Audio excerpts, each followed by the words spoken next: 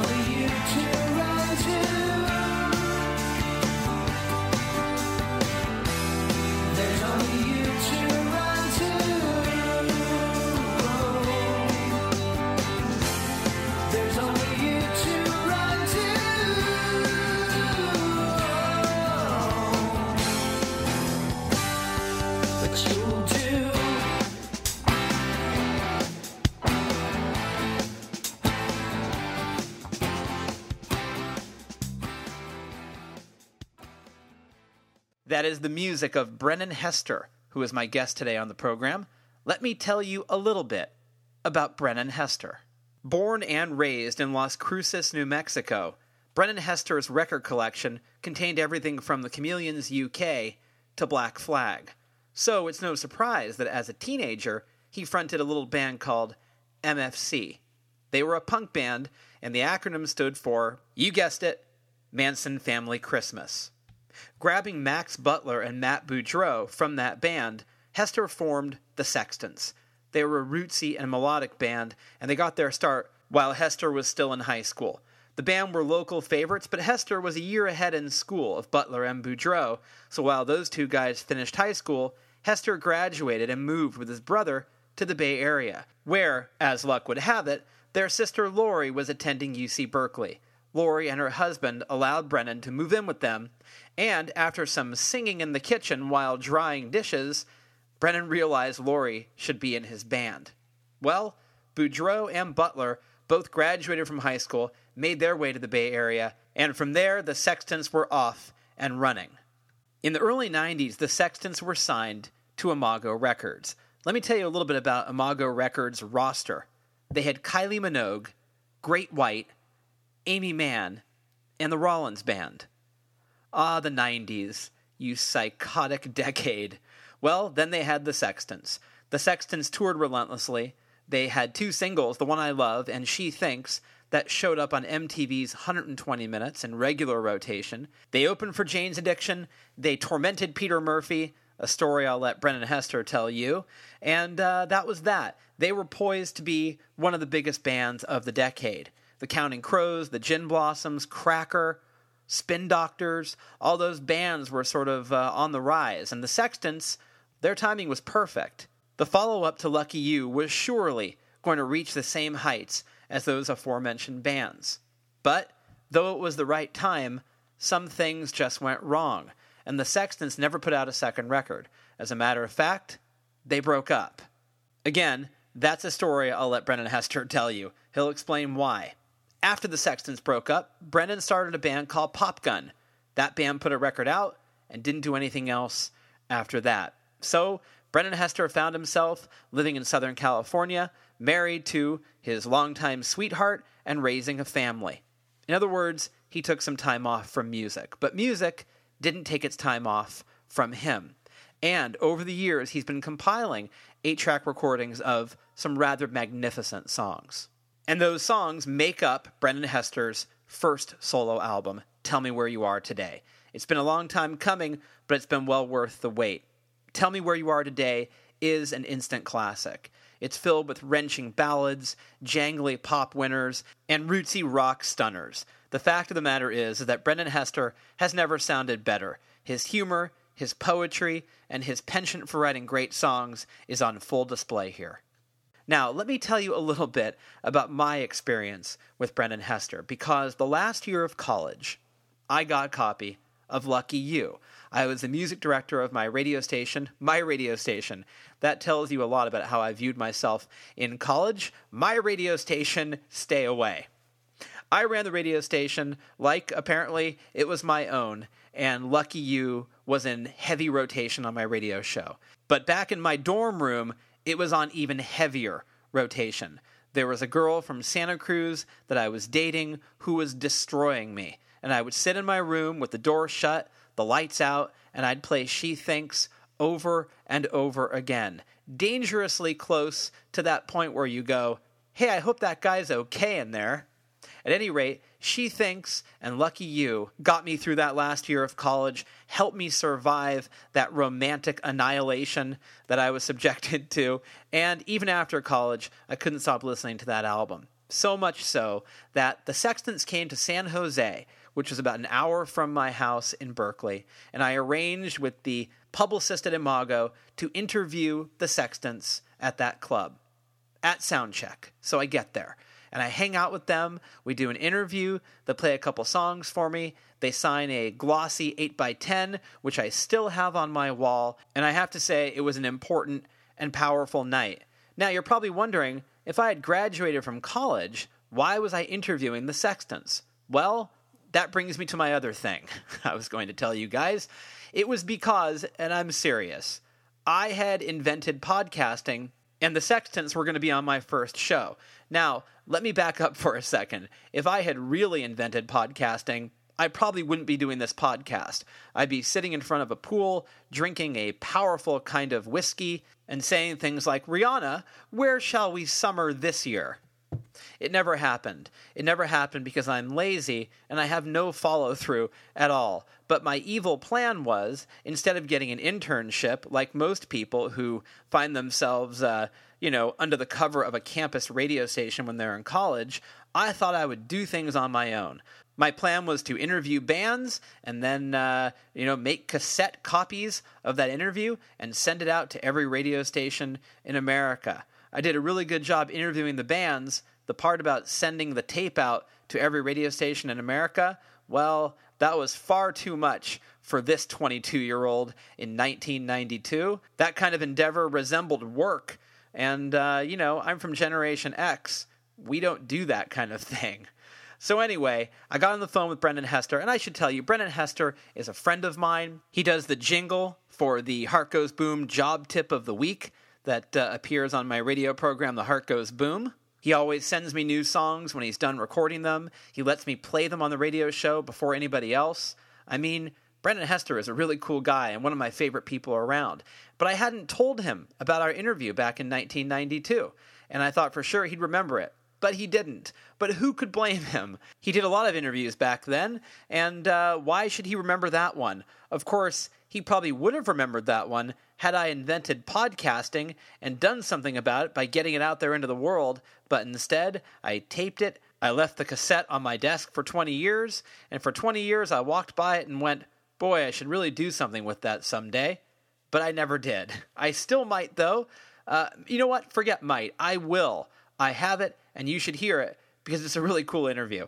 At any rate, Brendan Hester told me he invented Shazam in the same way that I invented podcasting. We both had a follow-through problem.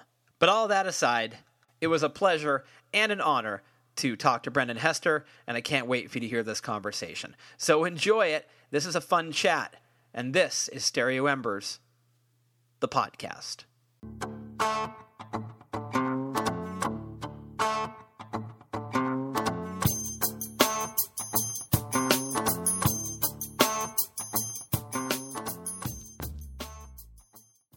And so I was going to do a radio show out of my apartment, and then I was going to send it. I was going to syndicate it myself and send it around to college radio stations around the country, because I figured I have all the contacts. I can make this happen.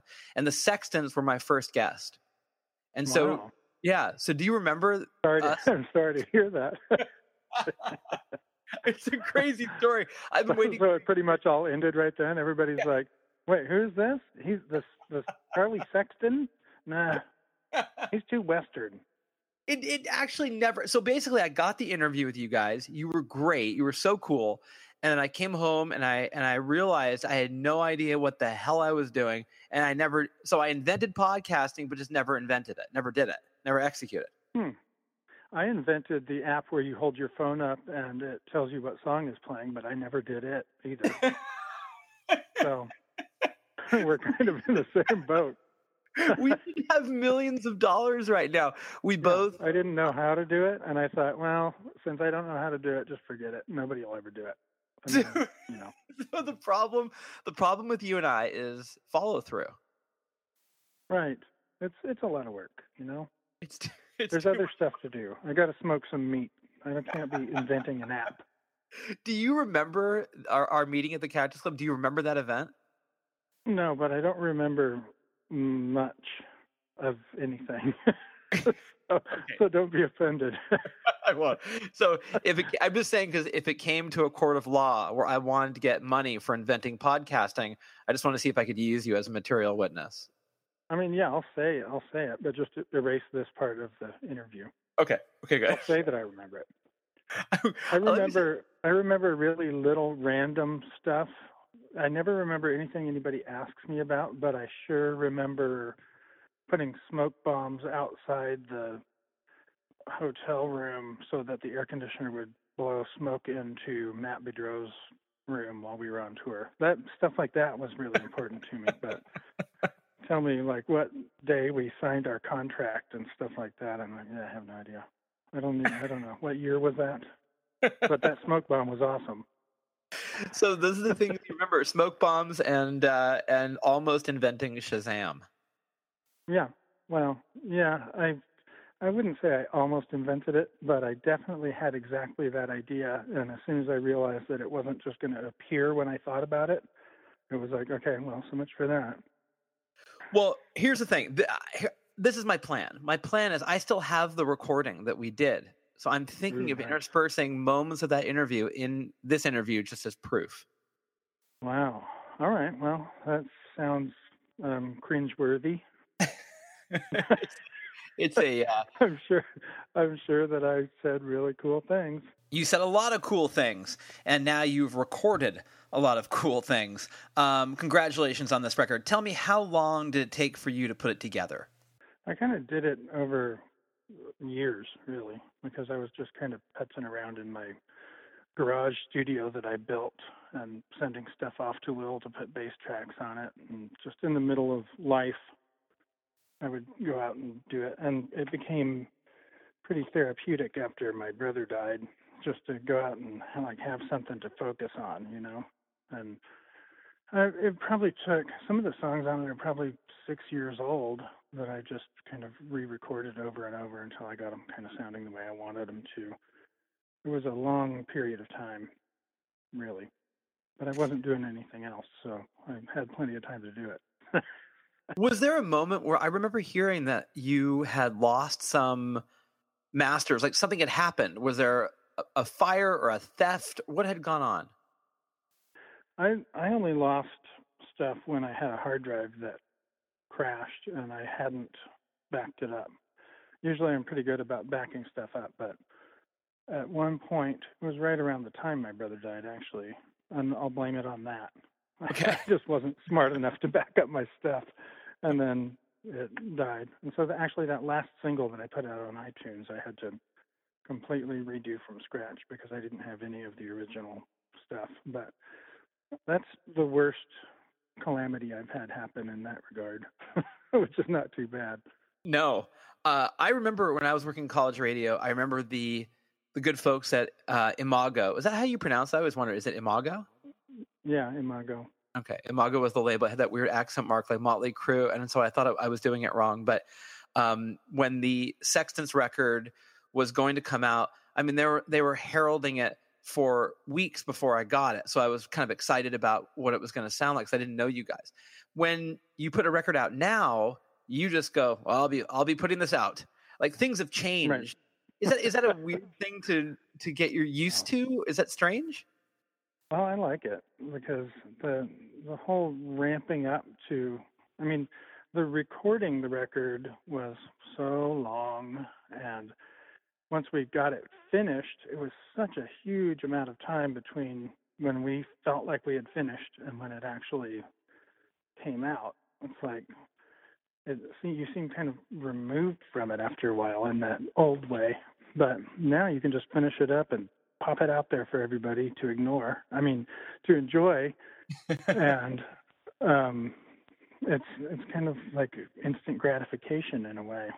And I think I told you about how we flew to Manhattan for our listening party, and the president of the label halfway through the record walked out. Like, he was too busy to listen to the rest of it. And I was thinking, uh-oh, here comes some more Spinal Tap. Yeah, it was different for sure. But it was more of an event. I remember those days. It was like, the earth parted, and here was a new album by so and so, and oh yeah, right. It felt like a big deal for sure when it was time to bestow it upon our eager fans, like the people at Tower Records who weren't told that we were coming to do an in-store and didn't have our record in the bins. Like, okay, we're here. And they're like, who are you? You can't just come in here and play. Oh, well, yeah, our major record company set this up, so we'll just set up over here. Like, okay, well, we don't really know who you are. So there was that big build-up, that big excitement, but we pretty quickly got knocked down a few pegs as soon as we started going out trying to support it. I mean, what happened? But on the other hand, there were plenty of places we went where, actually, surprisingly, mostly on the East Coast, where we were getting a lot of radio airplay, and there would be people even sometimes waiting outside of the club with pictures of us for us to sign and stuff. But then the next day we'd be playing. There was a place we played in, I don't know, Louisiana somewhere. And we got there, and it was a Monday night, and the club was always closed on Monday nights. But the record company had convinced them to stay open so that we could play. But they hadn't advertised it. And the marquee still said Ray Vibrations on it.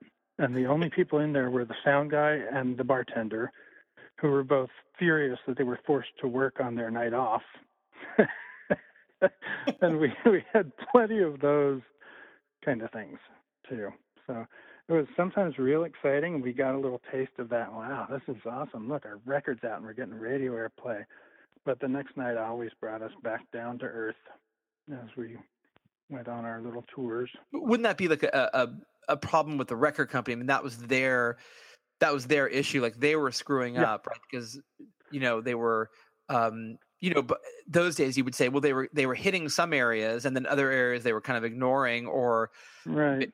It kind of seemed like they were hitting the areas that were easy for them because they knew people, but they weren't putting a lot of resources into harder markets to crack. They were, and plus I think they were focusing a lot on, we were signed at the same time that Henry Rollins was signed to him and Amy Mann was signed to him, and I think we got kind of lost in the shuffle a little bit there. I think they were focusing on stuff other than us for a while there. They put a couple records out that just completely got buried, and they were actually good records. I can't remember them now, but I remember going like, wow, that might be the problem sometimes of a diverse roster in those days. You have Rollins and Amy Mann on the same label. You remember the Baby Animals? Well, they were on there with us. Yeah. From Australia. They were awesome. And they were just so good and so friendly, and I think kind of the same stuff happened to them to a degree. Just kind of got lost in the shuffle. I do remember that record. Didn't they have a singer was a woman, right? Yeah, Susie. She had such an amazing voice. I think she ended up marrying the guy from Extreme, one of the guys from Extreme. I don't remember his name. Maybe I can look it up while we talk. It would be important for us to know this, because I am out in the studio right now, and we can have important... Susie DeMarchi, that's her name. Yeah, Susie DeMarchi. They were a Melbourne band, right? Yeah, I think so. Yeah. And her voice was just amazing. It was something else. Oh, she also dated Gavin Rossdale, according to Wikipedia, so it's true. I guess she married Nuno Betancourt. Wow. Extreme. Do we know if they're still married? Does it say they're still married, or that couldn't have gone well? I hate to break this to you, but It doesn't look like they are still together. Well, the couple separated in 2009 and announced their divorce in 2013. So That was a good run. yeah, That was like a 20-year run. yeah, that's not bad actually. No, it's not bad at all. Nowadays. Well done, Susie. Um, so what is your recording process like now? I mean, you're kind of you're the boss, but what kind of shots do you call that are different than the shots you were calling in the old days?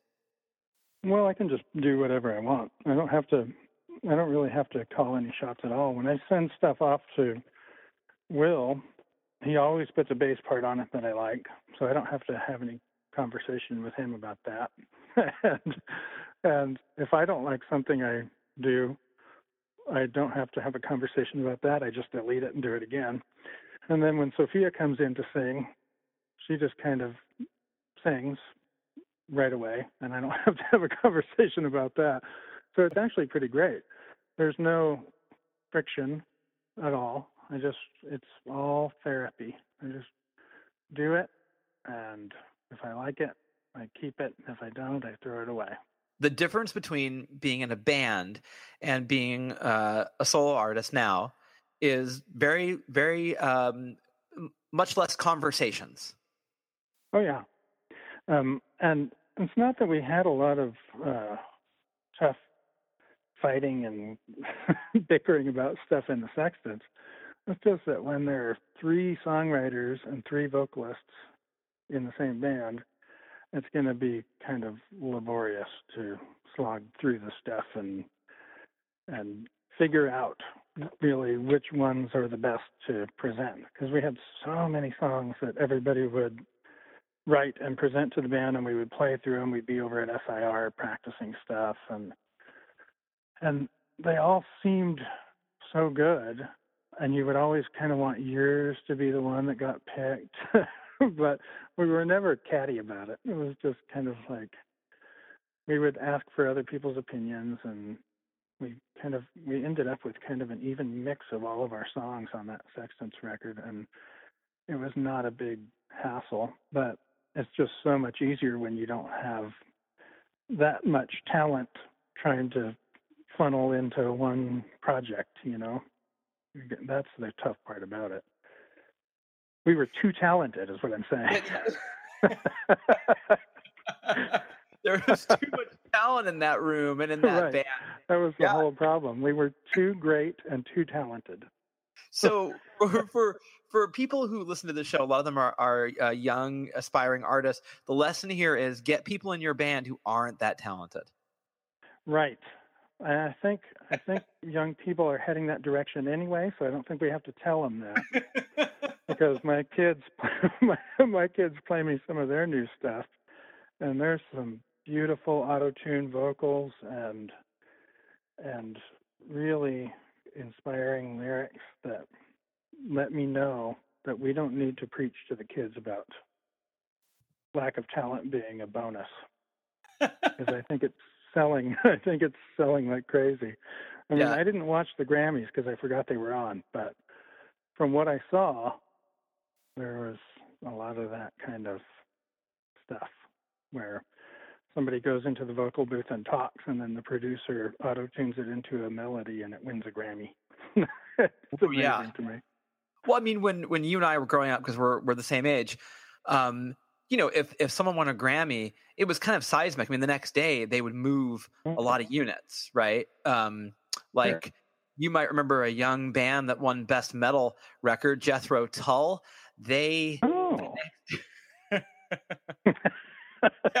That was their big breakthrough. No, I mean, but in the old days, it used to mean something when you won a Grammy. Now it doesn't feel that way anymore. So, but you know, it's all changed in that regard. But yeah, I didn't watch it either because I feel like it doesn't mean as much, and that kind of is a bummer. I was figuring that maybe I'm just too old to appreciate it, but I like your take on it better. So let's go with that. Here we go with that one. I remember thinking back when I was young how amazing it would be to win a Grammy. And now, yeah, you're right. It just doesn't have the same gravity to it at all. And I don't know if it's because I'm a crotchety old musician, or if I'm right and the music is really not as amazing and the whole thing doesn't have as much of a seismic impact on careers and stuff. It's like they're already very well established before the Grammys even consider them nowadays. So Right. kind of a different thing. It's totally different. I want to go back to the Sextants because, Lucky You was, for me, an album that was blaring through my dorm room in my last year of college. And it's an important record for me, and it still is. But you guys, after that album came out, and there were some highs and lows. How far into the recording process for another record did you get before you went, all right, we're going to stop? And was that a tough decision for you to make? Well, we didn't really start doing the next album proper at all. What we did was we went into Sound and Vision Studios and recorded some stuff at SIR in San Francisco, and we had so many songs that we had written on the road and then playing sound check and working into sets and stuff, and some of them were really great. And so we had a tape together of, who knows, like maybe 15 or more songs that we thought were really great. But there was this whole problem going on with, we had done these tours of the country, and sometimes we'd play for 39 nights in a row without a day off. And every day would be not only show, but also radio and in stores and stuff. And so often, people wouldn't really know we were coming. It really was Spinal Tap kind of scene over and over and over again. And it really wore us down. So we complained to Terry about it, the president of the label, and he basically said, well, it's your manager's fault. And we said, no, we feel like it's maybe not our manager's fault. We feel like you're not doing what you're supposed to be doing to back us up here, and we're out here slogging through on the road. And basically we went to his house in the Hamptons, and I asked him to release us from the contract because we were so worn out. And we knew it wasn't going to get better because he was already mad at us because we wouldn't fire our manager and take some other manager he had or something. So we knew that it was kind of past the point of no return. So I asked him to release us, and everybody in the band looked at me like, are you crazy? And I was like, well, we talked about it, guys. Come on. We gotta make our stand. And he's like, okay, I will release you. And I said, okay, you go ahead. And he did. So luckily, our lawyer was Gail, Henry Rollins' manager, and she was very tough and had made sure that we weren't going to get screwed in the contract. So we were fine when we got released from them, which is what a lot of bands can't say. But I remember during the contract negotiations, she was so amazing, Gail Perry. She was not going to let anything get by. She's like, this is ridiculous. This is not going to fly. And we were so happy to have her. So we were all right when it ended, and we were really assuming, since we were so amazingly talented, that we were just going to sign another record deal right away. But shockingly, instead, we went and just kept kind of practicing and writing songs and stuff and shopping it. And we didn't have a huge bidding war, which started to make us all on edge. And then we started bickering about, well, maybe we're presenting the wrong songs to people, and maybe we're going in the wrong direction. And because don't forget, when our record was coming out, Nirvana also happened. So the face of music just kind of did a huge change suddenly. And we're like, okay, well, shoot. I don't know if anybody's going to like our super harmony mamas and papas Fleetwood Mac pop rock anymore. So we had some kind of more rock and stuff creeping in, and some of it was so good. So Max wrote some songs, and Lori wrote some songs that were so rocking and great. But I kept writing, the kind of poppy stuff that I keep writing still. And so after a while, we're like, maybe we should just all go do our own stuff. And Lori and Max went off and did a band called Bunny that was very more rockin', and I just kind of putzed around making demos at home and stuff. And Matt went and played with a bunch of different people, 7 Day Diary and other people. So it just kind of fizzled out, really. There was no big explosion or anything. We were exhausted, is what it was. It's weird to hear that there was no bidding war, especially because even though Nirvana had broken, by the time you guys had called it a day, it was probably like maybe 93. Does that sound about right? Yeah, probably so. Okay. So like at that time, the Gin Blossoms and Cracker and the Counting Crows and the Spin Doctors, those guys were still, those guys were kind of, I don't want to say they were emerging, but they all sort of got big around the same time. So I would have thought that rootsier music also had its place. I'm surprised to hear that there was no, people weren't sort of after you guys. Me too. What's up with that? But it's too late now. Yeah. Luckily, I can put out my own records now. So right. Whew. Yes. That's a relief. It's a relief, but I also wonder like what happened to those Sextant songs? Are those going to, because you guys are obviously, I mean, you and Lori are brother and sister. Like you guys are cool, and all the guys in the band. Everybody grew up together practically, right? Everyone's fine. Yeah, sure. So is there a release planned for some of that stuff? Well, I think Matt was, we have recorded a couple of things and just put them like on Bandcamp or something. I don't know where he put them, but we have a couple of times just for fun recorded stuff together and put it up on Bandcamp to, of course, a huge response because of all of our fans out there. And in the future, we might do that again. Everybody's just kind of so busy with kids and stuff that it's hard, but it's so much easier for us to record now too. Like the songs we put out, we just recorded in our home studios and sent the stuff around, and then Matt mixed it and mastered it, and it's so much easier than it used to be. We don't have to be at Ocean Way Studios on Thanksgiving Day recording because it's a cheaper day to be in there anymore. We can just do it at home. Well, the last time I saw you was at Slim's at a Pop Gun show. You guys were opening for somebody that I can't remember who it was, but I was there and I didn't know anything about Pop Gun because in those days, that was like 96. In those days, you didn't know what people were doing because there was no internet to sort of find out if Nuno Bettencourt is still married to the singer of Baby Animals. But I remember running into you and there, boom, there was Pop Gun.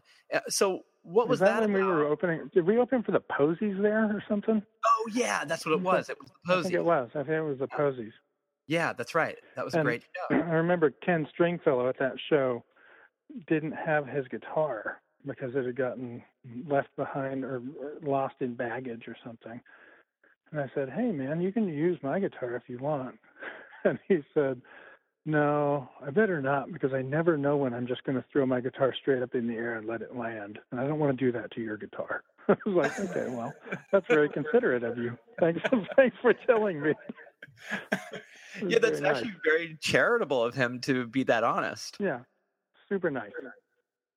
Yeah, that was fun. That was a fun show. It was a great show. So now Pop Gun, and I love that Pop Gun record. So you guys, was that a short-lived kind of thing? Yeah, it was tough. That record drives me crazy because it sounds horrible, and I just know that we sounded so much better live, and the recording process was just miserable. So, for reasons I won't go into, and by the end of it, once again, we were all exhausted, and Will was in that band with me, so I still can play with Will, and he's one of my very best friends. He's my surrogate brother. But it was just so tough, that band. And I was really happy when I didn't have to do it anymore. And if I listen to that record now, it just gives me super cringe attacks because I want it to sound so much better than it does. Yeah, it sounds But it sounds thin to me, and you guys had a yeah, bigger sound. yeah, it sounds terribly thin, and it sounds like we're all exhausted, which we were. Sounds like I can't sing because I'm so tired I'm going to collapse. It was just a mess. It was just one of those ones that didn't work. But we had some fun shows. I mean, when we were out playing, it had so much more energy. And I'm kind of sad that we didn't capture it on that thing. But oh well, I could always re-record some of those songs if I want to. You know, when I think back, I didn't realize that you guys were based out of San Francisco for as long as you were, because you moved out here, I think, in like '89. Is that right? I moved there in late '87, early '88, something like that. Okay. And then Max and Matt were a year behind me in school, so they still had to graduate. So I just started working at the Fillmore on the Warfield, and that was great. That was a great connection because our friend Ed Adair, who was also from Las Cruces, New Mexico, older than us, he was working at the Fillmore, and they were getting it ready to reopen because it had been closed down for a long time. So he was like, hey, you guys want to come work at the Fillmore and help get it ready? So we walked into this empty Fillmore, not really knowing what the Fillmore was at that point, being from New Mexico. And there are all these old Fillmore posters around on the floor and like all this booze in the bars with gnats in it, and everything had dust on it. It was like walking into a time capsule. And it was just an amazing wonderland for us, for these kids from New Mexico. And we just did everything that needed to be done. Everything we were told to do, we did to get the Fillmore ready, and finally reopened it with a Smashing Pumpkins show or something. I don't know what it was. I think it was in '88 or something. And then the '89 earthquake happened and shut it down again. So we all kind of moved over to the Warfield and worked on getting that ready to open again. And we just kind of moved back and forth between those. And we got the Fillmore ready again, and it reopened again. And we had late night hide and seek sessions in the Warfield when we were supposed to be working. Found the speakeasy tunnels that went under Market Street and like explored the old Prohibition tunnels under the city. It was great. What were those like? It was kind of amazing. These tunnels would come up on little boarded up rooms that would be the back of storefronts, but they had been boarded up from the front, and there would be shelves of old Kodak film and all sorts of just weird stuff. And then our boss caught wind of the fact that instead of working at night, we were going into the tunnels under the city, so he had it bricked up. That was the end of our fun. Alas. But I'm glad I got to do it. God, yeah. I mean, I like the idea that they didn't get rid of the alcohol in the Fillmore, so there was like gnat covered alcohol. Why did they not get rid of those bottles? You would have thought they would have the Department of Health. I don't know. It was like time had stood still, and I don't know why. I mean, the bar was fully stocked and just sitting there. And, they had the pour spouts on them, so they were kind of open. And so I'm really proud to tell you what we did was we had the idea to take a coffee filter and filter the gnats out of the alcohol and taste it to see if it still tasted okay. And it was fine. But that's just one of the smart things I did with my brother in San Francisco. That was my question. I wanted to know if you guys had a drink. I was curious to know if you... Yeah, oh, definitely. We tried all of them. We had to make sure that we weren't wasting anything. Well, sure. We were told to just throw them away, but we're like, well, we could throw them away in the dumpster out front, or we could take these giant coffee filters and filter the gnats out and just see if that would be a wasteful avenue to take. So the phrase "filtering the gnat" sounds like a Meat Puppets album. right. It does. I wonder if maybe I could work that into a song somewhere. What was it like to open for Jane's Addiction? It was mind-blowing for us because we were so into their Nothing Shocking record. And our friend Liz Pepin, who was a day manager at the Fillmore, she was instrumental in that whole thing. She went to Michael Bailey, the booker for AKG, and said, you got to let these guys all work at the Fillmore, you got to let them open up for Jane's Addiction. And I'm sure he was like, I don't think I do, because, well, why would I? But somehow she talked him into it, and it was the most magical thing for us to be on the stage opening up for them when we loved them so much, and then to get to stand on the side of the stage and watch them play their set. And the fact that we worked there, we were like janitors and bar backs and whatever needed to be done during the night we were doing. So we did that and felt like we were just the most amazing thing ever. And then our boss came up and said, all right, you guys get back to work. So for the rest of the night, we took the trash out and stuff. And at the beginning of that set, I had the incredibly original idea of breaking my acoustic guitar on the floor, which nobody had ever done up until that point in the history of rock music. so after that, when I was taking out the trash, I had these kids coming up to me with pieces of the guitar asking me to sign them as I had a bag of trash in my hand, trying to get out to the fire escape to throw it into the dumpster. It was a kind of a surreal thing. But the guys in Jane's Addiction were so kind of out of it that we didn't get to really hang out with them much. I mean, I asked Perry Farrell if he would sign my poster, and he said, yeah, man, if you have a pen. That was the extent of my conversation with him. But their show was amazing, and I got to open for them, damn it. Did you have a pen? I did have a pen. I was ready.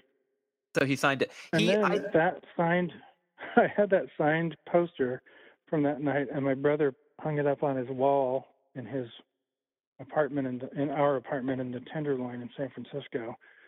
And then it fell off the wall, and his cats scratched it up and peed and pooped on it. so now I have another copy of it that's not signed by all the band, but just a little reminder of my youth. I think Perry Farrell is sort of the Crispin Glover of rock and roll. Yeah, I think that's a good call, actually. I think he kind of tries a little hard sometimes, but he's also legitimately weird, and you just never know what part you're getting. And apparently Jim Carrey's kind of turning into that now, too. I just was watching some documentary where he's doing kind of the same thing, like, none of this is real, man. It's a combination of being weird to begin with and also incredibly self-aware and narcissistic. Yes. And also, once you get rich, apparently it's really easy to announce to everybody that everything's ridiculous and you don't need to worry about anything. Because what Jim Carrey's doing is sitting around with all of his millions of dollars preaching to people about the fact that their life is not reality. And he's just going to sit and paint and do whatever he wants. And that's what everybody should do. Except I still have to go to work because, there's the house and the children. I have to feed the kids. Yeah. I saw Jim Carrey's thing he's been doing lately where he's been talking about that. Like, he'll say, hey, Jim, and he'll say, there is no Jim. And you're like, oh, for God's sake, shut up. Yeah. I saw him on the Man on the Moon documentary thing where he was really laying it on thick. And then he was in the Jerry Seinfeld Comedians in Cars Getting Coffee thing, and he kind of forgot to do that shtick at the beginning, but then remembered that he was supposed to be doing that and did it for a while and then forgot again. Like he would revert back to his kooky madcap self, and then he would forget, and then he would remember and say, "Oh, I got to do my crazy Manson eyes and tell people that their lives aren't real." And I'm calling BS on it. Is what I'm saying. I am too. And then in the end, you find out that he's, really devoted to Christianity, and you're like, "Well, that doesn't make any sense." It's so weird. I didn't hear that part. Yeah. He'll say these things like, "You're not real, and everything's an illusion, and who needs wealth?" And then he'll quote the Bible. It's really strange. But he's a reminder to me that we haven't figured out in the artistic world. The clown hasn't figured out how to age gracefully, whether it's Chevy Chase or Jerry Lewis or even in some ways Will Ferrell or Jim Carrey. I think when your act is the clown, it's hard to age. It's hard to age as the clown. Yeah, it's true. It's a good point. Maybe I should stop trying to be the clown. I think I need to too. I'm gonna start trying to be Morrissey. Is it too late? It's not too late. It's not too late. The thing is, we all get weird as we get old, and I think your longtime feud with Morrissey, the revenge is that I think he's completely lost his mind. Talking down to us? Is that what's happening? That's right. Wasn't he kind of doing that all along, though? Pretty much. That was the thing. I love that song that you have about the very first line is, of course, "I can sing like that guy from the Smiths." What was your thing with Morrissey? I was really just kind of annoyed by his smarminess, and it was a kind of a throwaway joke song that we did in the studio. And unfortunately for my bandmates, some radio stations picked up on it and started playing it, and especially on the East Coast, they would play it. And it at one point made Morrissey really mad, and he canceled some interview at a radio station because they were playing that song. So that radio station had the Sextants come in to talk crap about Morrissey for a few hours while people called in and complained about Morrissey canceling his appearance. And they had us play the song acoustically over and over, and it was weird. We also had some run-ins with Peter Murphy on the road because we, for a while on tour, we were right along with him on the road. Like every rest stop we stopped at, there was Peter Murphy, his bus and his trucks and everything. And so we would always jump out and put a Sextant sticker on his bus. and by the time we ran into him at the next one, the sticker would be gone and they would all be glaring at us. And it was just this over and over it happened. And so they all hated us because we were a bunch of ne'er-do-well, unsuccessful young dummies. And then we were in Goodyear, Arizona or something, and we were all standing at the elevator, and the elevator opens, and there's Peter Murphy in a Speedo with no shirt on, holding a towel. And he saw us, and his head just fell. He's like, "Oh, crap, these guys." And he was in such a vulnerable state, too. Yeah. It was really sad. When a man is in here I am in my Speedo. Yeah. A man in a Speedo is basically defenseless. Right. Why? Most men, anyway. Yeah, that's right. Any normal man. Why did you keep running into Peter Murphy? Like, how did that keep happening? It must have been like one of the weirdest things. Apparently a lot of these tours are kind of booked along the same route over and over, and we just happened to sync up with his tour. So everywhere we were going, he just happened to be going to that same town at the same time. Because, these people that book this stuff, they have their methods to doing it, and we just happened to sync up with him for quite a while, and boy, did his people not enjoy us putting stickers on their stuff. Are you prolific now? I mean, do you feel that you are writing in a constant way? In other words, are you producing work more so than you used to? Do you feel like you're hitting a creative stride? Not right this minute. No, it ebbs and flows a bit, and really, I didn't do anything for quite a while. After my brother died, I just couldn't. I was like, I couldn't function, and then I started to do it as therapy, and it worked well as therapy. So I kind of ramped it up for a while. I was sending you songs all the time for your show and stuff. And right now, I'm kind of in between. Like I have a new song I'm starting to write right now, but also I don't want to annoy my family by sitting in the studio all the time. So I have to find the balance there. Can't just go hide in the studio all the time. But I think I'm at a pretty comfortable place with it right now. It's not like pulling teeth, but it's not taking up too much time either. What differences do you notice between you as a songwriter now and the way you used to work? Do you find that you're more efficient? Do you find the process is kind of the same? It's kind of the same the way I start, for sure. I mean, it's always sitting down with a guitar and having chord progressions and melodies and lyrics popping into my head kind of simultaneously while I record them into my phone or a mini recorder and redo it and revisit it a couple of days later. And if one of them starts sticking in my head when I'm going through my day, then I know that's one I should maybe follow up on.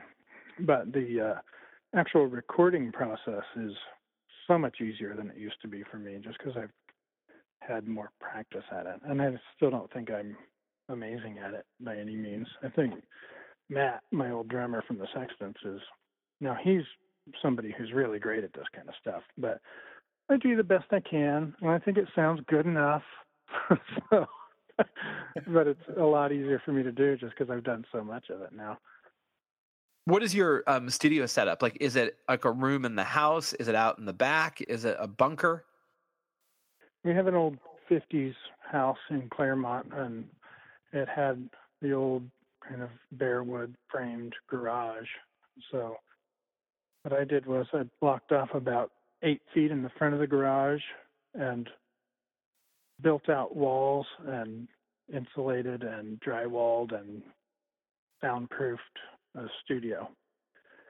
So I have a separate little studio, and also the washer and dryer are in here too, so it's great when I'm in the middle of recording and my daughter comes out and turns on the dryer because she doesn't notice that I'm there recording.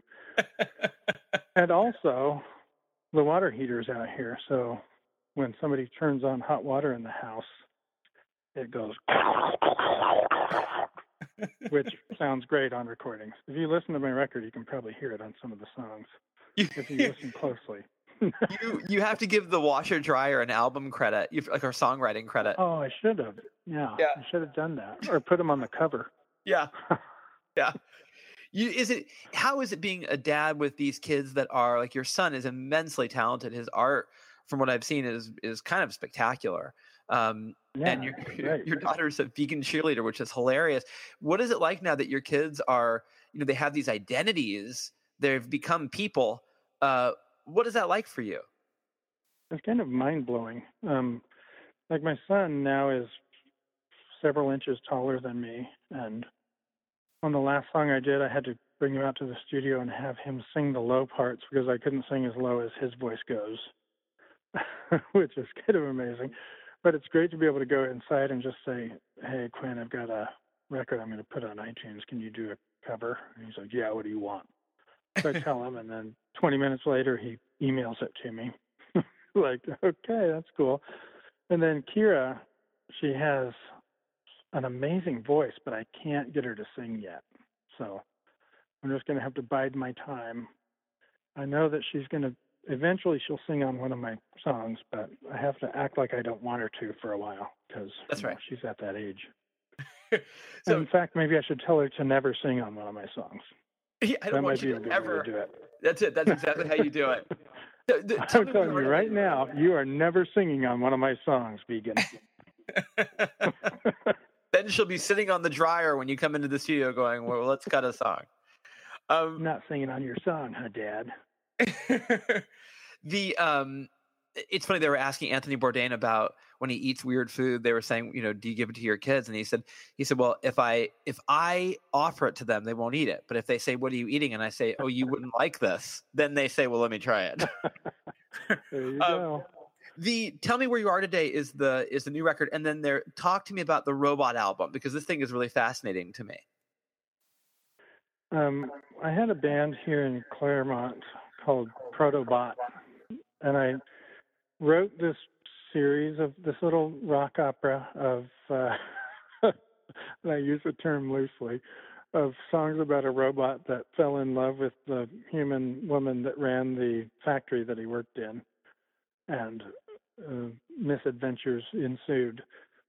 And we would play this live. We would go out to the Friday nights in the village, and we would play through this weird bunch of songs with synthesizers and stuff in it.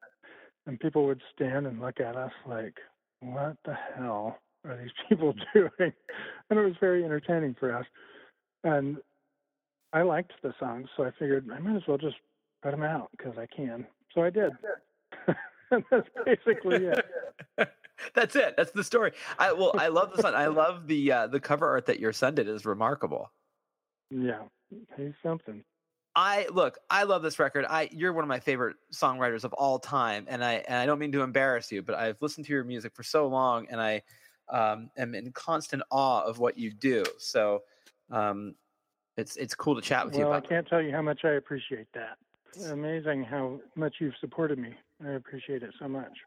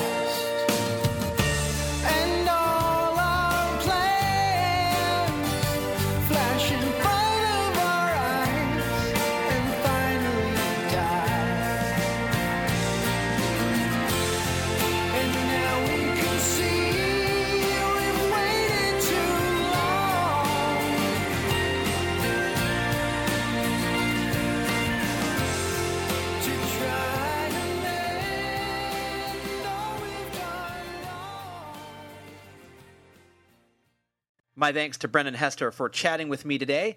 I am going to have to bring him back. He's a fun guy to talk to.